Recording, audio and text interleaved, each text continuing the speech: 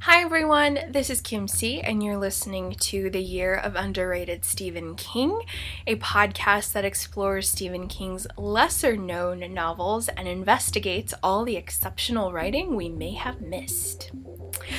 So my friends, I am thrilled to be with you today, presenting one of the best books ever. This book, my friends, this book is easily one of my top 5 all-time favorite Stephen King novels. It is awesome. It is so wonderful and so precious, and there is so many good things to say about it. This novel is an overflowing enchilada of amazing. It's got everything. It's a ghost story. It's a murder mystery. It's a coming-of-age tale.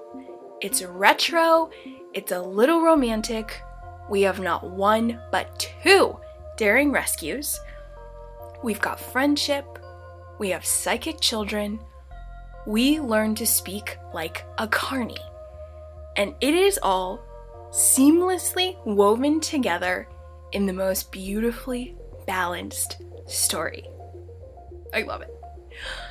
I just finished reading it. You can honestly read it in a day. I took 2 days because I was savoring it and swooning on many pages.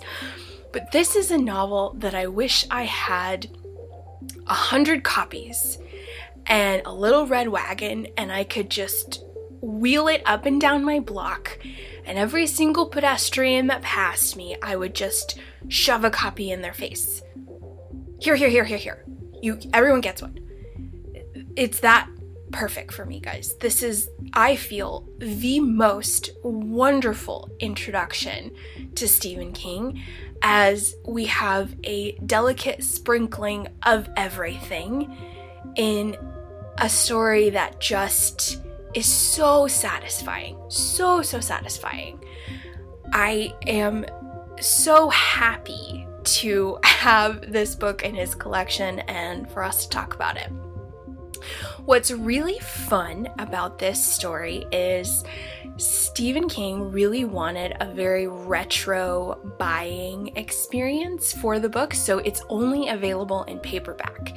He used the publisher Hard Case Crime, which is sort of famous for the pulpy books of the 50s and 60s where there's a foxy lady on the cover and usually some sort of like pickup truck or weapon or mysterious moonlit silhouette of something. But he really wanted readers to go to a local bookshop, peruse the wire racks, and buy a paperback copy, as it's really an old school experience that we don't see very much at all anymore. So I don't believe this book is released as an ebook at all. He really was very strict about that, really wanting an old school book experience. If you do get a paperback copy, the cover art is so cool. It's something I wish I could just frame in my house right now. It's such a neat, really cool cover. There's another novel that was released about 8 years prior called Colorado Kid that's also Hard Case Crime, and I think that one's also really short.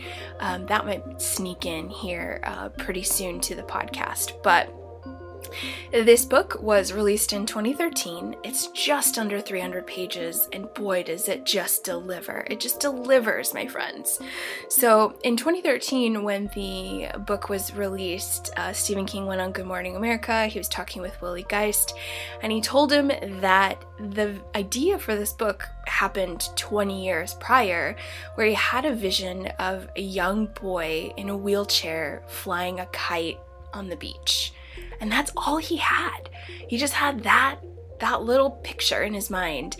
And it was in the stew pot for 2 decades. And I guess the story just kind of built around it, where what's down the way on the beach. And he created Joyland and created the most amazing story. And what's neat is the young boy in the wheelchair is a character who's really crucial to the story, but we don't really meet him and get to spend a lot of time with him till the latter half of the novel. So I really like that. The main vision and inspiration for this book, it kind of just shows that you never know where the artistic composition will create, where it will guide you. So I love that. It started with the young boy in the wheelchair, but he's really not featured toward the latter half. What was also really cool in the interview with Willie Geist is he revealed that the original manuscript idea for The Shining featured the Torrance family taking care of an abandoned theme park in the off-season. So that was, instead of the Overlook, it might have been a deserted Joyland, which I thought was super intriguing, but Steve changed his mind when he realized he couldn't really trap them. He couldn't really keep them enclosed like a Colorado winter hotel could. So I thought that was really intriguing, that there might have been spooky roller coasters instead of room 237. So a little summary about Joyland as we dig in. We have a 60-year-old narrator named Devin Jones, and he is reflecting on a very defining summer in his life when, at 21 in 1973, he's leaving a very unrequited college romance and taking a job on the North Carolina coast at a local theme park called Joyland.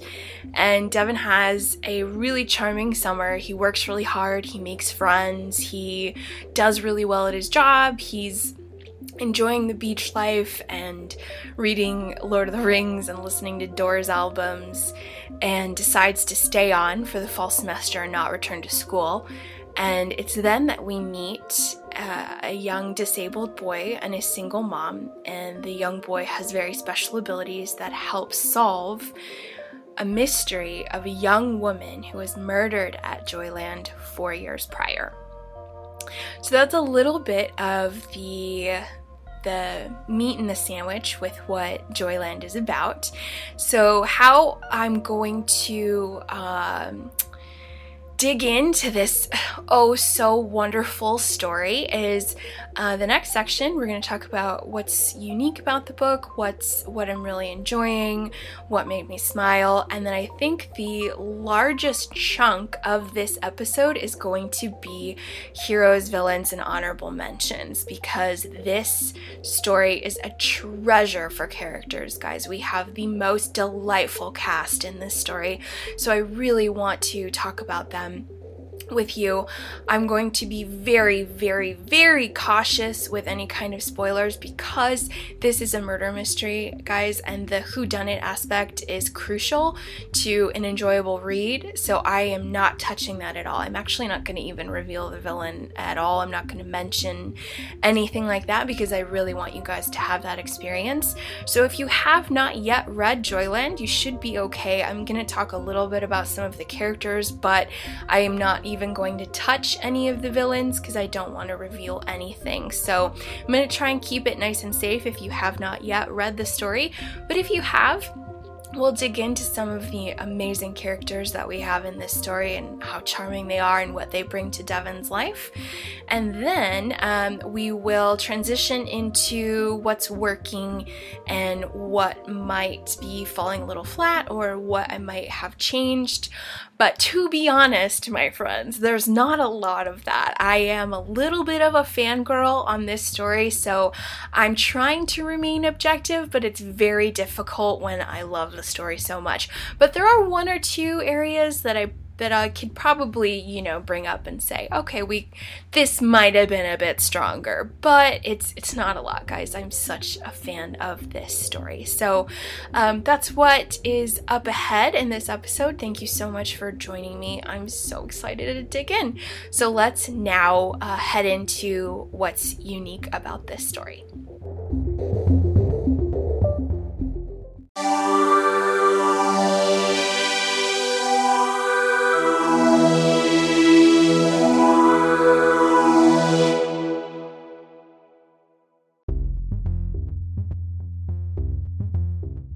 So before we start to dive into some of the unique elements of this novel, I did want to mention that I just finished reading it for the second time.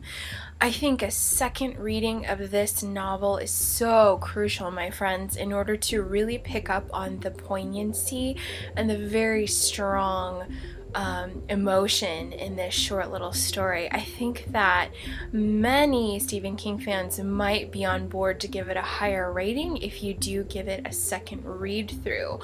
My guess is because the first read through, especially in the latter half of the novel, is when the murder mystery aspect of the story really ramps up to where in the second half there is so many touching scenes that are occurring. However, I was so focused on suspects and every new person and every line of dialogue of every character I was just analyzing, and my spidey sense was just on high alert that I don't feel I was taking my time to be in the moment and really appreciate all the beauty. And so on this second read through, because I knew who the villain was, I was able to just let go of the tension-filled suspense of trying to figure out who did it, and I was able to really zoom in on some gorgeous writing, guys, some really beautiful storytelling, especially with the character of Mike Ross and his mom Annie, which I'm going to talk about in greater detail in our next segment. But a second reading is highly, highly recommended to anybody who may have been middle of the road for this book. For the most part, many Stephen King fans did give it high marks just because it packs a beautiful punch with all of the characters and the emotion, but I feel there may have been a few who aren't quite used to a short little Stephen King experience, and there's so much genre blurring in this story, which I'm going to talk about here in a little bit, that I feel there might have been a puzzled reaction of how to really digest this book. But one of the first points I'd like to investigate is the language in this novel. I feel the language is super fun and super unique because it's Carney speak, and that was a blast to have plugged in all over the place, and it gives this story so much character and color and flavor. So some of my favorites that we see along the narration are Rube, Coney, Shy, Zamp, Gazuni, Butcher's Game, Down South, Chump Hoister, Spinning Jenny, Dog Taps, Point, Greenie. So those are the ones that I remember seeing the most. Zamp is a little kids ride, goes for 3-year-olds to 7-year-olds, so Devin spends a lot of time in a cute part of Joyland called the Wiggle Waggle Village, where he wears the mascot of Howie the Happy Hound, which is super precious, so he hangs out on a lot of Zamp rides. Greenie, of course, is like a greenhorn or new person. Chump Hoister is what they call the Ferris wheel, or a hoister is the Ferris wheel, which the big one at Joyland is the Carolina Spin, which is a very hotbed of activity in this novel. Spinning Jenny is the carousel, and then the one that's probably used the most is Carney from Carney. And this one is, we hear a lot with those basically giving street cred to themselves and the Carney life because their father did it and his father did it. So it's in the blood, it's in the lineage, and it's how they sort of assert rank by saying you're Carney from Carney. So that one we hear quite a bit, which is really cool. This reminded me a lot of what happened in Lisi's story, the language used in Lisi's story, only I feel it's a lot more easy on the reader. In Lisi's story, Scott and Lisi Landon talk in this lovely psychedelic code with all kinds of strange words, and I feel in that narrative the reader has to just pick it up as you go along, whereas in this story these words are really defined for you right away, so you're able to pick them up pretty quickly. So when you do see them used, you're not totally in the dark, because there were several parts in Lacey's story where I was like, what the heck is going on? Bad gunky and bool. And so if you haven't listened to episode 6, I talk a lot about the language used in Lacey's story. But here it was delightful and I really enjoyed it. And this is a little bit of a side tangent, just a small one, but for those of you who have read Dr. Sleep, I realized that this novel, Dr. Sleep, also came out in 2013, the same year as Joyland. And if you've read the novel, or if you saw the film, which was released last fall, the villains in Dr. Sleep are called the True Knot, and they use Carney speak all over the place, especially in the book. I remember Rose the Hat, their leader, and Crow Daddy were always saying rubes. They're just rubes, screw them rubes, you know. So the True Knot, I think, do have a little Carney in them in general, given the fact it's just this caravan of old vampire-ish people scouring the country for psychic kids to murder and assimilate their essence for eternal youth and power. So, but the True Knot, I definitely wonder if Mr. King just really enjoyed the Carney vibe from Joyland and it bled over into Dr. Sleep, which is Danny Torrance's sequel.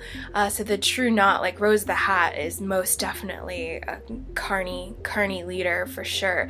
So it's a ton of fun learning all these words and seeing them used interchangeably, and especially how quickly Devin picks them up. So loved the language in this story.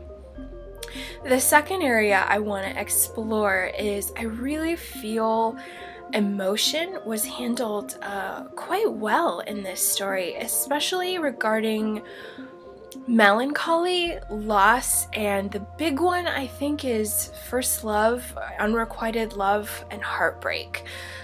We see this right at the beginning of the novel where Devin is leaving school and realizing that his relationship with Wendy Keegan is super duper on the rocks, and we as the reader observe she doesn't give a crap about him, and he's having a really difficult time taking a hint that she's blowing him off and ignoring him, and he's in love and his heart is broken. And when he finally really feels her ultimate sting and the ultimate break, he goes through a devastating, all-consuming process.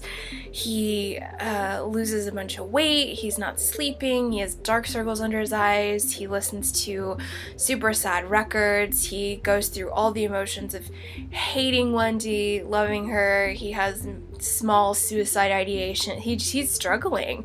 And I really enjoy that Mr. King explored that in such depth because it's such a human thing. I really feel that the first love in people's lives in the story, I think it's quoted toward the end, is like first love stupid and something like stupid and psycho, like just the madness of it all and the pain for the body and brain. And so I feel this quote on page 16 really sort of sums up poor Devin and his broken heart, and I love that it's treated with such sincerity and it's explored so well. So this is starting at the bottom of page 15 and then 16. I bet she wore the priest out when she did the old confession bit. Some things you don't want to know, like why the girl you loved with all your heart kept saying no to you, but tumbled into bed with a new guy at almost the first opportunity. I'm not sure anybody ever gets completely over their first love, and that still rankles. Part of me still wants to know what was wrong with me. What was I lacking? I'm in my 60s now. My hair is gray and I'm a prostate cancer survivor, but I still want to know why I wasn't good enough for Wendy Keegan. So I just felt the power in that, and I'm so glad that we got to see heartbreak explored in a strong way. And I think the emotion is kind of what gives this small little book the powerful punch. Not only do we see it with heartbreak and melancholy, for example, Erin Cook, the character who I'm going to talk about in greater detail in our next section, she helps Devon immensely in the second half of the novel by tracking down clues to not only the murder of Linda Gray, but the previous murders of 4 other women who may be connected to it.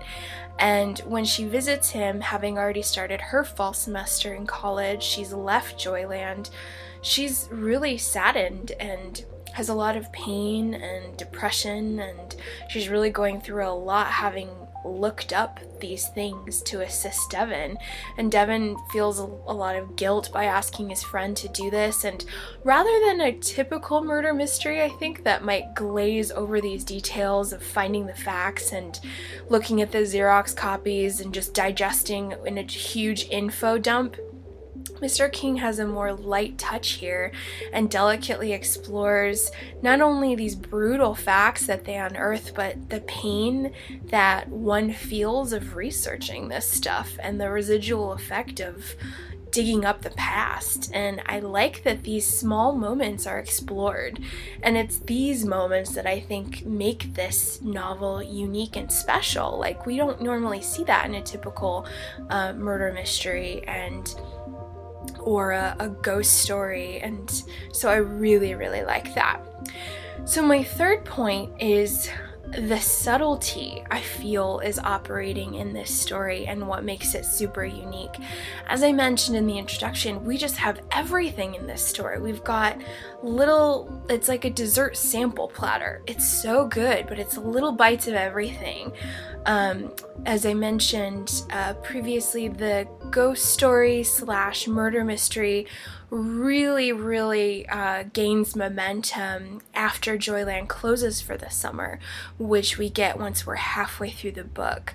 So then that's where it starts sort of coming together a little bit more. But throughout the book, we hear about the murder in the beginning of the story. We hear about encountering a ghost a little shortly after that, but it's a bit like I can like envision just like a small animal scurrying over here for a drink of water and then scurrying away.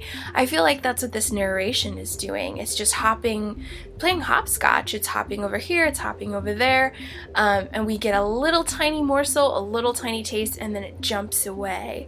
But then the emotion explored and the strong characters, I think you as the reader are okay with the jumping and with the flow, and the fact that we're not really getting a lot of time on the page in terms of exploring the main elements of the ghost story or the murder mystery or the romance, or we don't have too much time at Joyland than you think. And so the subtlety here is so nice, and this is why I feel this is an absolute genre busting explosion of any sort of marginalization or siloing that could ever happen to Mr. King. I think he just busts out and says, I'm a jack of all trades, and not only am I that, I'm just a master of all of them, so try me, is what I think he's saying with this one. So as we conclude toward the character portion, one of my favorite passages in the novel to kind of round out what I was mentioning with the emotion is found on 220, and this is an absolutely beautiful piece that especially the last line, it's so beautiful, it makes me want to get a tattoo of it. It's so great. So this is on page 220, and this is what I was trying to explain a little bit on how much of an emotional punch this little book makes. I remember Mike's day at the park, Annie's day too, as if it happened last week, but it would take a correspondent much more talented than I am to tell you how it felt, or to explain how it could have ended the last hold Wendy Keegan still had over my heart and my emotions. All I can say is what you already know. Some days are treasure. Not many, but I think in almost every life there are a few. That was one of mine. And when I'm blue, when life comes down on me and everything looks tawdry and cheap, the way Joyland Avenue did on a rainy day, I go back to it, if only to remind myself that life isn't always a butcher's game. Sometimes the prizes are real, sometimes they're precious. And that last line is so good and just drives home that final punch, that beautiful sentiment. It's featured in big bold letters on the very back where the synopsis is, and it says once more, life is not always a butcher's game. Sometimes the prizes are real, sometimes they're precious. I love it. It makes me want to either tattoo it or have a beautiful calligraphy print that I could frame in my home. But I love that that last line is also drenched in the carnival motif. Butcher's game we hear used quite a bit with the Carney speak of just being a money pit or a sinkhole where it's rigged and you're just gonna not have fun. Not only are you gonna lose your money, you're gonna not have fun. It's just gonna suck all around. And so to see that, sometimes the prizes are real, sometimes they're precious. It's just so lovely, guys. And so I highly recommend giving this novel not only a first read, but a second read, especially after you have the whodunit solved. Go back and sift through these beautiful moments in the story and these fantastic characters, because there's prizes everywhere. So let's go ahead and dive in to the most fun ball pit of characters I've encountered in quite a while.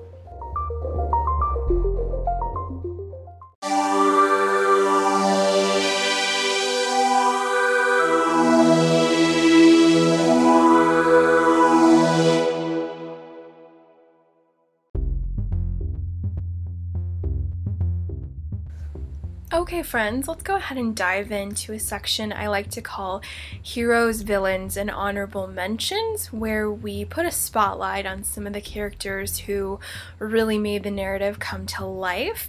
So I'm going to start with some heroes, and then we'll kind of work our way down through Honorable Mentions. As I mentioned at the start, I'm not going to talk a lot, if at all, about villains, because I would like to keep it a mysterious surprise for all of you who haven't read the novel yet. But I first want to mention Aaron Cook and Tom Kennedy. They are a delightful duo who come to the town of Heaven's Bay, which is about 3 miles from Joyland, and they rent a room in the little inn owned by Emelina Shoplaw, and they meet Devin for the first time, and the three of them very much become like fast friends. And it's a trio very reminiscent of Harry, Ron, and Hermione. It's pretty cute. But Aaron Cook is a Hollywood girl. She's hired on and in Joyland to be a little kitschy photographer girl called Hollywood Girls. They wear a green dress and they are super cute, and they go around the park and take pictures and try and get people to buy a souvenir photo from Joyland. And then Tom Kennedy is a happy helper along with Devin, which is basically like you are the lowest of the low and you just do all the manual labor, you're a happy helper. So the two of them, Aaron Cook and Tom Kennedy, actually end up falling in love with each other, which is not super fun for Devin, whose own heart is recovering from heartbreak, but he adores them. What's interesting, as I mentioned in the last section, Aaron Cook is super smart, and her Hermione-esque features really shine bright in the second half, where she does help Devin immensely with learning about the mysterious murderer who's been killing women over a decade and how they may be connected to Linda Gray. What I love about Tom Kennedy, he's kind of like a tall, heavy-set guy. He's pretty comedic. In the latter half of the novel, as Joyland is sort of winding down for the summer, they all go to the haunted horror house where the ghost of Linda Gray is rumored to be. And coincidentally, Thomas, or Doubting Thomas as they call him, I think he actually refers to himself as that.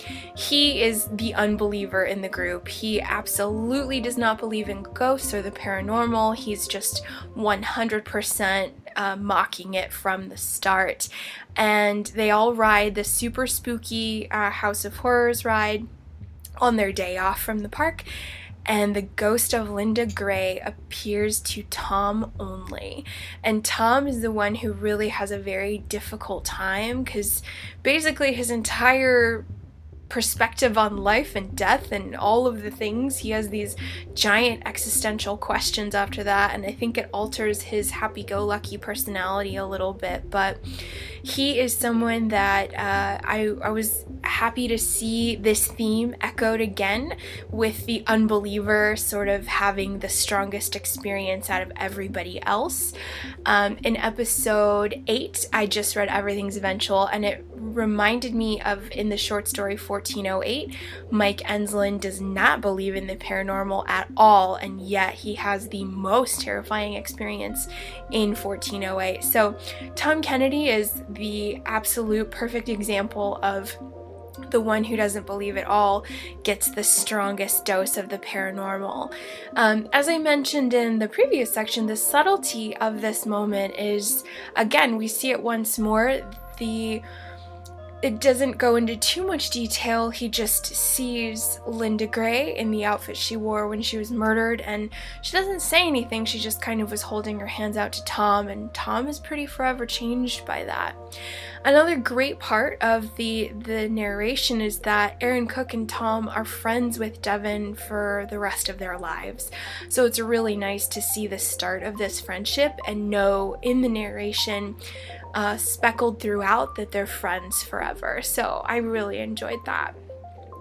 As I mentioned in episodes 3 and 4 in regards to Steve King and writing senior citizens, they are my favorite, and he does it again with this precious woman whose name is Rosalind Gold, or Rosie Gold, aka Madame Fortuna, Joyland's quintessential psychic fortune teller.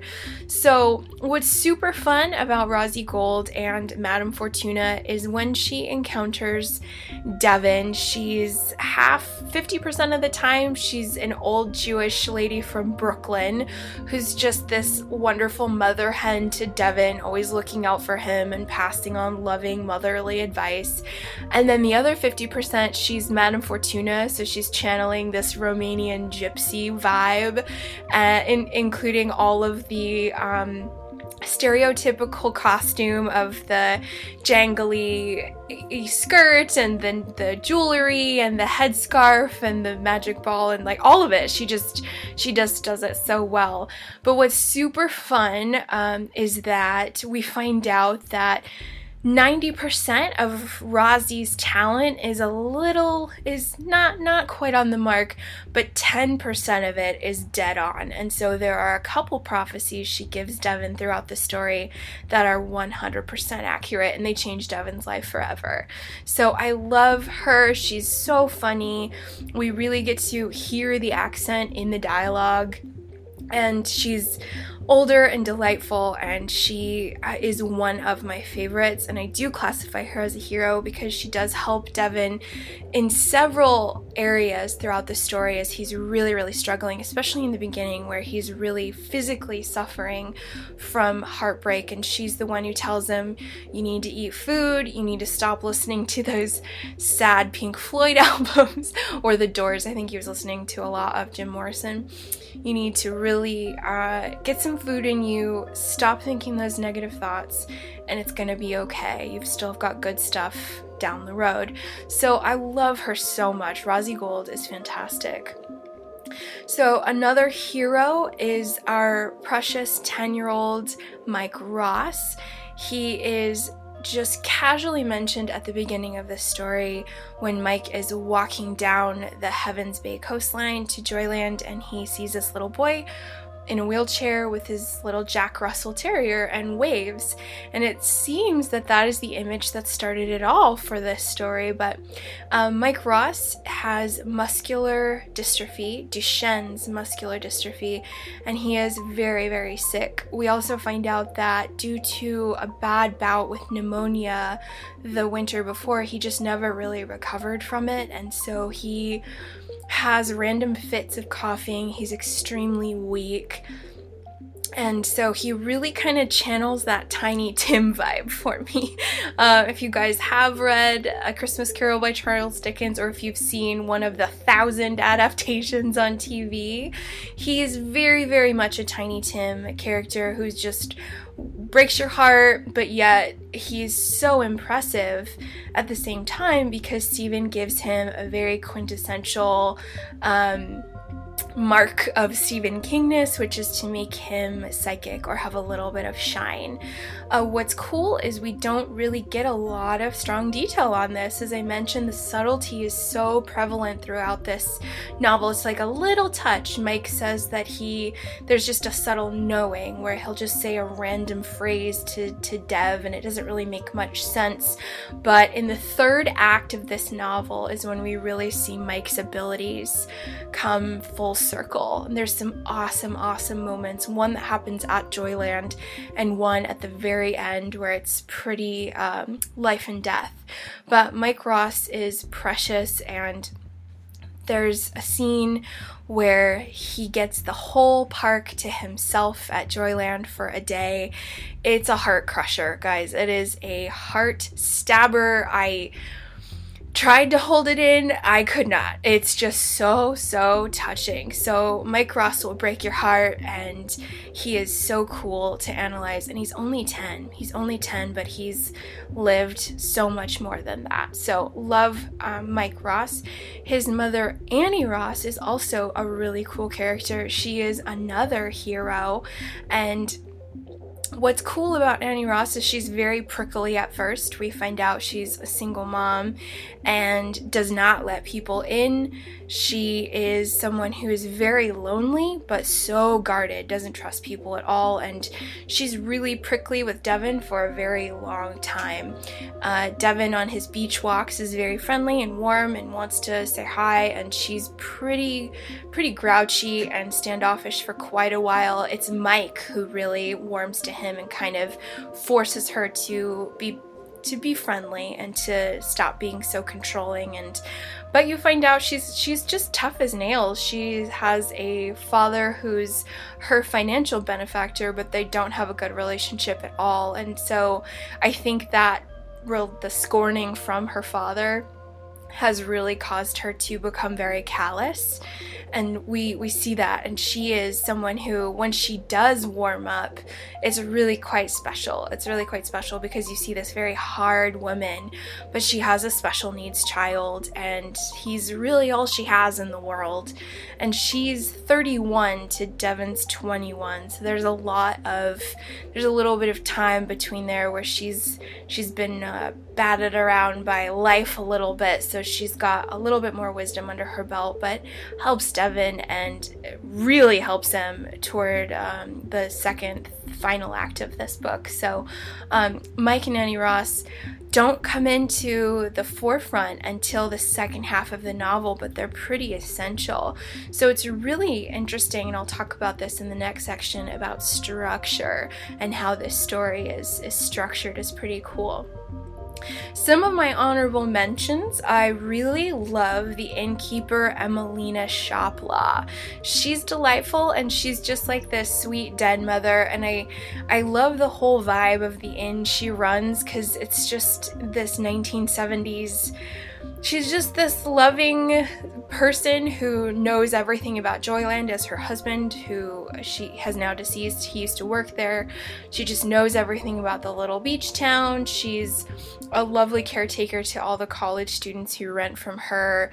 She's feisty and very southern, but she helps and assists in unexpected ways, and very, very knowledgeable. And so she's an honorable mention for me.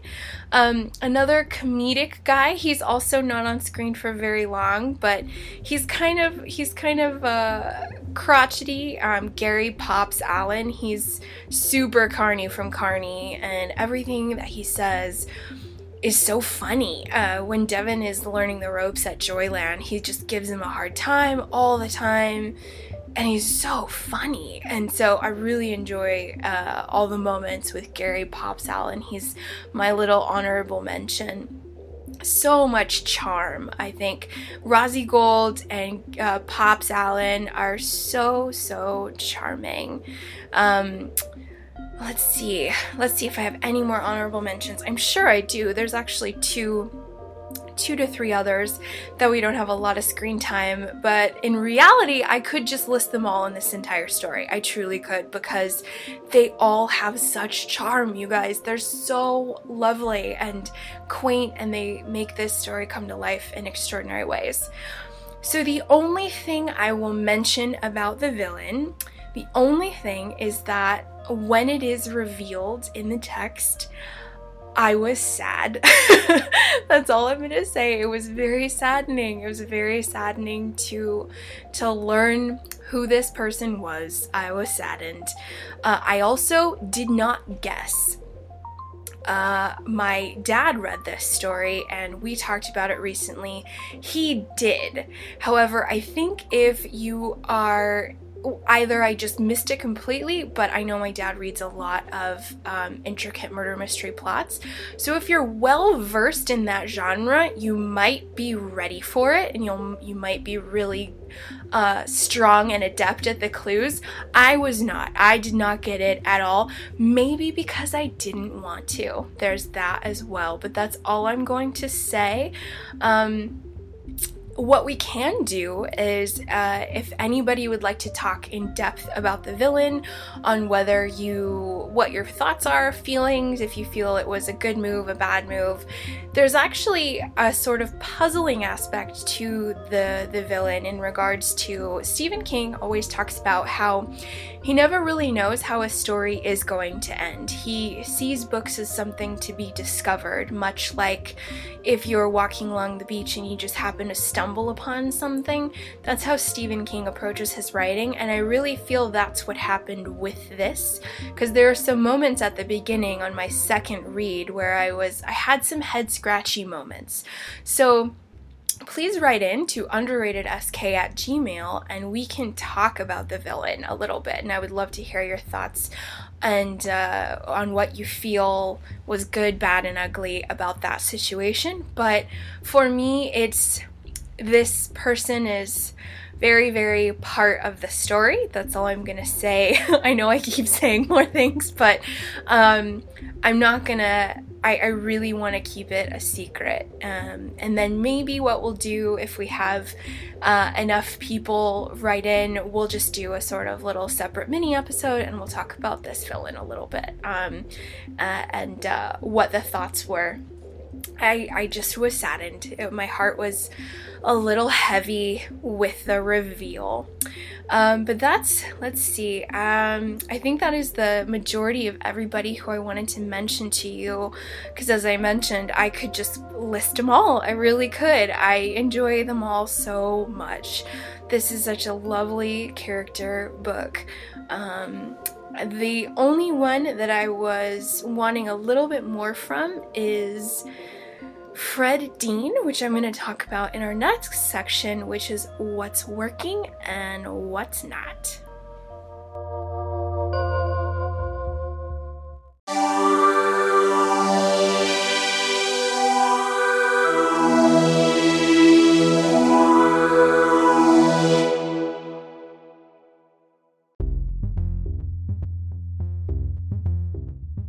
let's round out our investigation of Joyland by taking a look at what's working in this text and what might not be working so well. So the first point I'd like to bring up is novel structure. So I think this was such a delightful way to string together this story, and one of the first things I loved right away was that our narrator Devin is writing this as a 60-year-old man, and I loved that we knew that within the first 5 pages of this story that this is an older man sort of reflecting on that. And I think that reflection, that knowledge for the reader right away really allows for that emotional poignancy to start planting right away. Whereas in some of the other stories, we could have just had 21-year-old Devin starting this adventure, and then at the very end, it's revealed that, he's an old man, etc., etc. But the fact that we know it's a memory and we're reflecting on this summer, I think puts everything in a brighter light. So every moment is kind of explored with this reverence from Devin, and I loved that. And then the second aspect of structure that I enjoyed so much is how we really have 2 stories. We have the story that's pre-summer and summer, which is Devin leaving school, sort of realizing his relationship is crumbling, and then making the move to Heavens Bay and the North Carolina coast, working at Joyland, all of the sumptuous details about this new job and just the fun and the world building of Joyland that we get to learn. And then the narration really does change completely around halfway through the book when the summer ends, and now we have the fall. And so certain characters pick up and leave. Tom and Aaron go back to college, and Dev makes this big decision where he doesn't want to go back to school. His heart's still broken. He really found some peace staying at Joyland and working hard and kind of dissolving into this new role, and he's made friends, and so we really get an entirely different book in the second half once fall rolls around. Right after Labor Day is when it all switches. Labor Day is, I think, the last big day of admission for Joyland, and then after that we see Dev in an empty park, and everybody's polishing things and cleaning and locking things up for the off season, and this is where he meets Mike Ross and Annie Ross, and they start to spend more time together. And so the narration is completely different, and then we get the reminder to the reader, oh yeah, there's Linda Gray's ghost, and there's this serial killer out there, and we have no clues, and we don't know what's going on. And so the first half is just beachy and as fun as can be, and really just an enjoyable, youthful, it's got so much zest and charm. And then the second half is when we do get this more dialed in, where the plot and the conflict really float to the surface, and the reader's like, oh yeah, I forgot, like this isn't just summer fun, this is a mystery, this is a ghost story, this is, new characters. We have this psychic little boy who's disabled, and so I love the fact that we have both of those together, and I think they're perfectly sandwiched. I love the fact that the whole story is not just summer at Joyland, so we're not just in the park the whole time, and even though that would have been awesome and it would have been a really fun summer, we get this kind of second half, which is really awesome. So I love the structure of the second half of the novel beginning post-Labor Day. So this is a lovely book to read maybe when summer is beginning, or when back to school. It's so soaked in the season of school and summer and fall, and it's pretty magical. So the structure is something I'm really enjoying. Piggybacking off of structure, the setting. Oh, my friends, this decadent, rich, delicious meal that is setting for us. It's fantastic. Similar to Under the Dome in episode 3, you just really get such great description of Chester's Mill, where you feel you even have a map to kind of guide you where things are, and you really start to feel that bird's eye view of the town. I 100% feel that and more with the setting of not only Joyland, the theme park, all the attractions. We've got the Carolina Spin Ferris wheel, we have the Delirium Shaker, you have the Kid Wiggle Waggle Village, you have Joyland Underground, which is the underground tunnels that a lot of the happy helpers, including Dev, who's always wearing the fur, which is Carney speak for wearing the mascot of Happy Howie, where he has to run under Joyland to get to these various locations.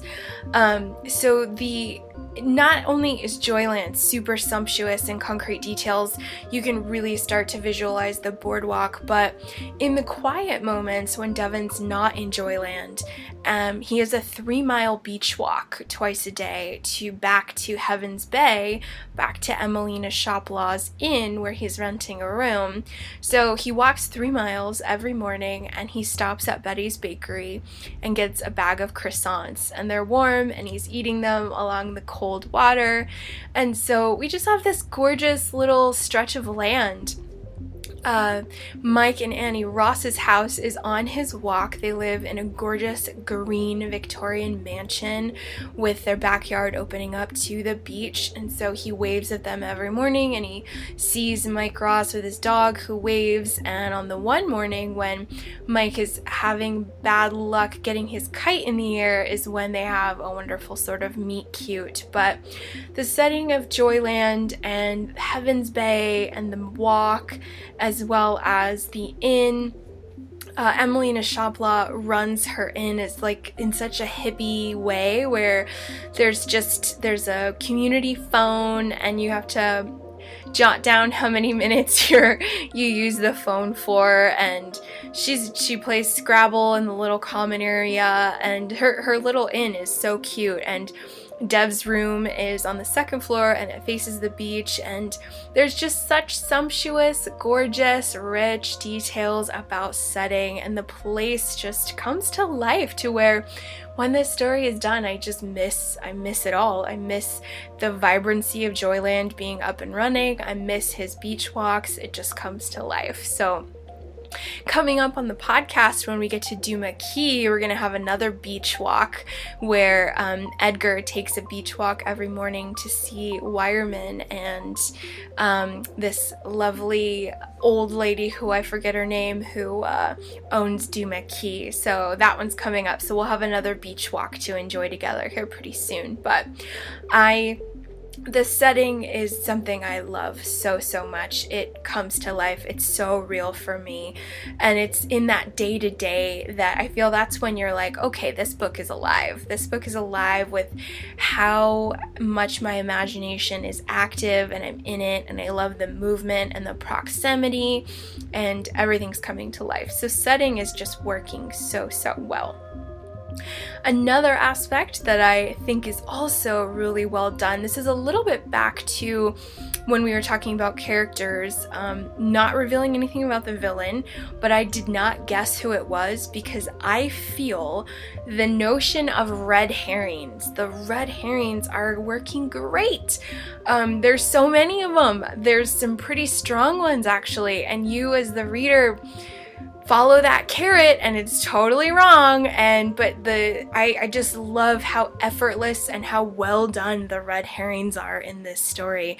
And on your second read, they're so cool to spot. They're really this second time I was really able to look at them in a new way and appreciate them. I was like, oh man, that path that led nowhere that I followed last time, now I see it was genius. It was perfect. Everything's subtle. Everything is just this gentle little tiny bend in the road that you end up going down that path and it's a dead end. But the red herrings are great. The subtle hand. What's also really nice is when we do get the final reveal of the villain, there's a phone call. That's all I'll say. There's a phone call where Dev is actually talking to this person, and you still don't know. There's still not a concrete reveal. You're still guessing, and you're going crazy, and there's so much suspense because you're like, who is it? And then, so reading it again this second time, I was just really able to appreciate the red herrings. Super old school, and I love that in a mystery to just follow that dead end, and it's frustrating at first, but on the second go around, I appreciated it so much more and saw that they were very well done and thrown in a way that was super fun for the reader. So red herrings are working very, very well. So the only area that I did want a little bit more of, and this is a hot button because maybe I can hear from you guys after you read Joyland, and maybe I didn't need more. Maybe, I mean, in general, I just want more of Joyland because I love it so much, but at the same time, I am so satisfied by the length and I feel totally comfortable with where it concluded that I'm really okay with all the creative decisions that he made. However, there's one character in this story named Freddie Dean. He's kind of the HR person at Joyland. He takes care of everybody. He gets all the onboarding paperwork done for everyone. He is really interesting, and he's very kind, and he is mysterious. He's mysterious in a way that, he also becomes a really good red herring a little ways down the road, but he is somebody I wish we would have had a little bit stronger character information about. I feel with some of the others I mentioned, you either got to know them pretty quickly through their dialogue, their character. For example, there was a guy named Eddie Parks who I forgot to mention.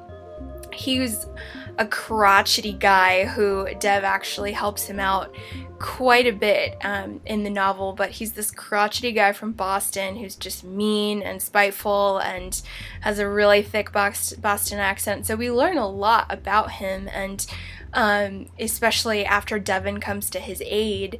And so Freddie Dean, I just feel I would have wanted a tiny bit more information on Freddie Dean. He's still very much in the shadows for me, which made him an excellent red herring, but not to reveal too much plot, but Freddie Dean's a red herring. But I would really like for you guys to maybe give me your thoughts on whether it was just the right amount for Freddie, or if maybe there was opportunity to include a little bit more, because I feel every other character in this story got just the right amount of meat for me to care about them, for me to remember them and make them memorable for me and in Devin's interactions with them. And so Freddie Dean is the one who I think about, and I can't really attach him with much other than what he does at Joyland. There's a couple moments where I wish it just could have been explored, a deeper character for him. However, the more I think about Joyland, I wonder about these characters that didn't get a lot of spotlight, and I wonder if maybe that's a good thing. Maybe that is sort of a good thing to have the mysterious characters like Freddie, who is most definitely Carney from Carney, and that's about all we know. And it kind of makes me just curious, but he is one character that I'm craving a little bit more. I got a good taste throughout the narration, and I'm craving a little bit more. However, I can be swayed, and I would love to hear from all of you guys in regards to the character of Freddie Dean. And there's also others. There's a lot of characters in this novel that if you felt there was maybe too much of one and maybe not enough of others, this one is very near and dear to my heart, you guys. This Joyland experience is delightful. There's just something about it, and maybe it's just me. Maybe I'm just I don't know. Maybe it's the melancholy. Maybe it's the emotion. But I love this novel so much. It's very, very special to me. I know that with other Stephen King fans, it's kind of a 3-star and a meh, like a forgettable novel, maybe because of the pacing or the fact that it doesn't go as in depth as other Stephen King experiences. But I think there's something to a second reading where the power of this brief little book grows and grows and grows. At least it did for me. So that's about everything I have, honestly. I racked my brain, guys. I really did. I tried to kind of look at this novel and think of what else is not working for me, but I can't find anything. I love it. However, as I've mentioned in other episodes, these books are always open for discussion. So if you guys have something about Joyland that you want to talk about in terms of maybe I need to take off my rose-colored glasses and look at it and lift up the rug and look under there, and maybe there are some plot holes I didn't realize, or maybe there are a couple negative things that we can have further questions about, I welcome them all. These books are always open, no matter how long it's been. I love investigating them, and I will continue to want to always hang out in Joyland. I love this book, but I welcome any criticisms. I also would love to hear from you guys on why it is maybe just a 3-star for you, or maybe it's one that is a one-time reader for you and maybe you wouldn't be enticed to read it a second time. I'm looking forward to hearing any and all of your thoughts, because this one is very special. It's really cool. That's about all I have in terms of what's working and what's not. I will conclude with this last beautiful quote that I've mentioned once before, but it's too good to not say it again. Life is not always a butcher's game. Sometimes the prizes are real, sometimes they're precious. So thank you guys so much for listening. Up next, we're going to explore Just After Sunset is our next short story collection. But I've really enjoyed my time with Hard Case Crime, so there's one other teensy-weensy little Stephen King novel called The Colorado Kid that I might have time to just squeeze in here pretty quickly, and we can stay in the vein of the Hard Case Crime and maybe talk about that together. So please write in with any questions or comments or observations in any of the novels we've discussed thus far. I'm looking forward to hearing all of your thoughts at underratedsk@gmail.com. So wherever you are in the world, please take care, and I will talk to you soon.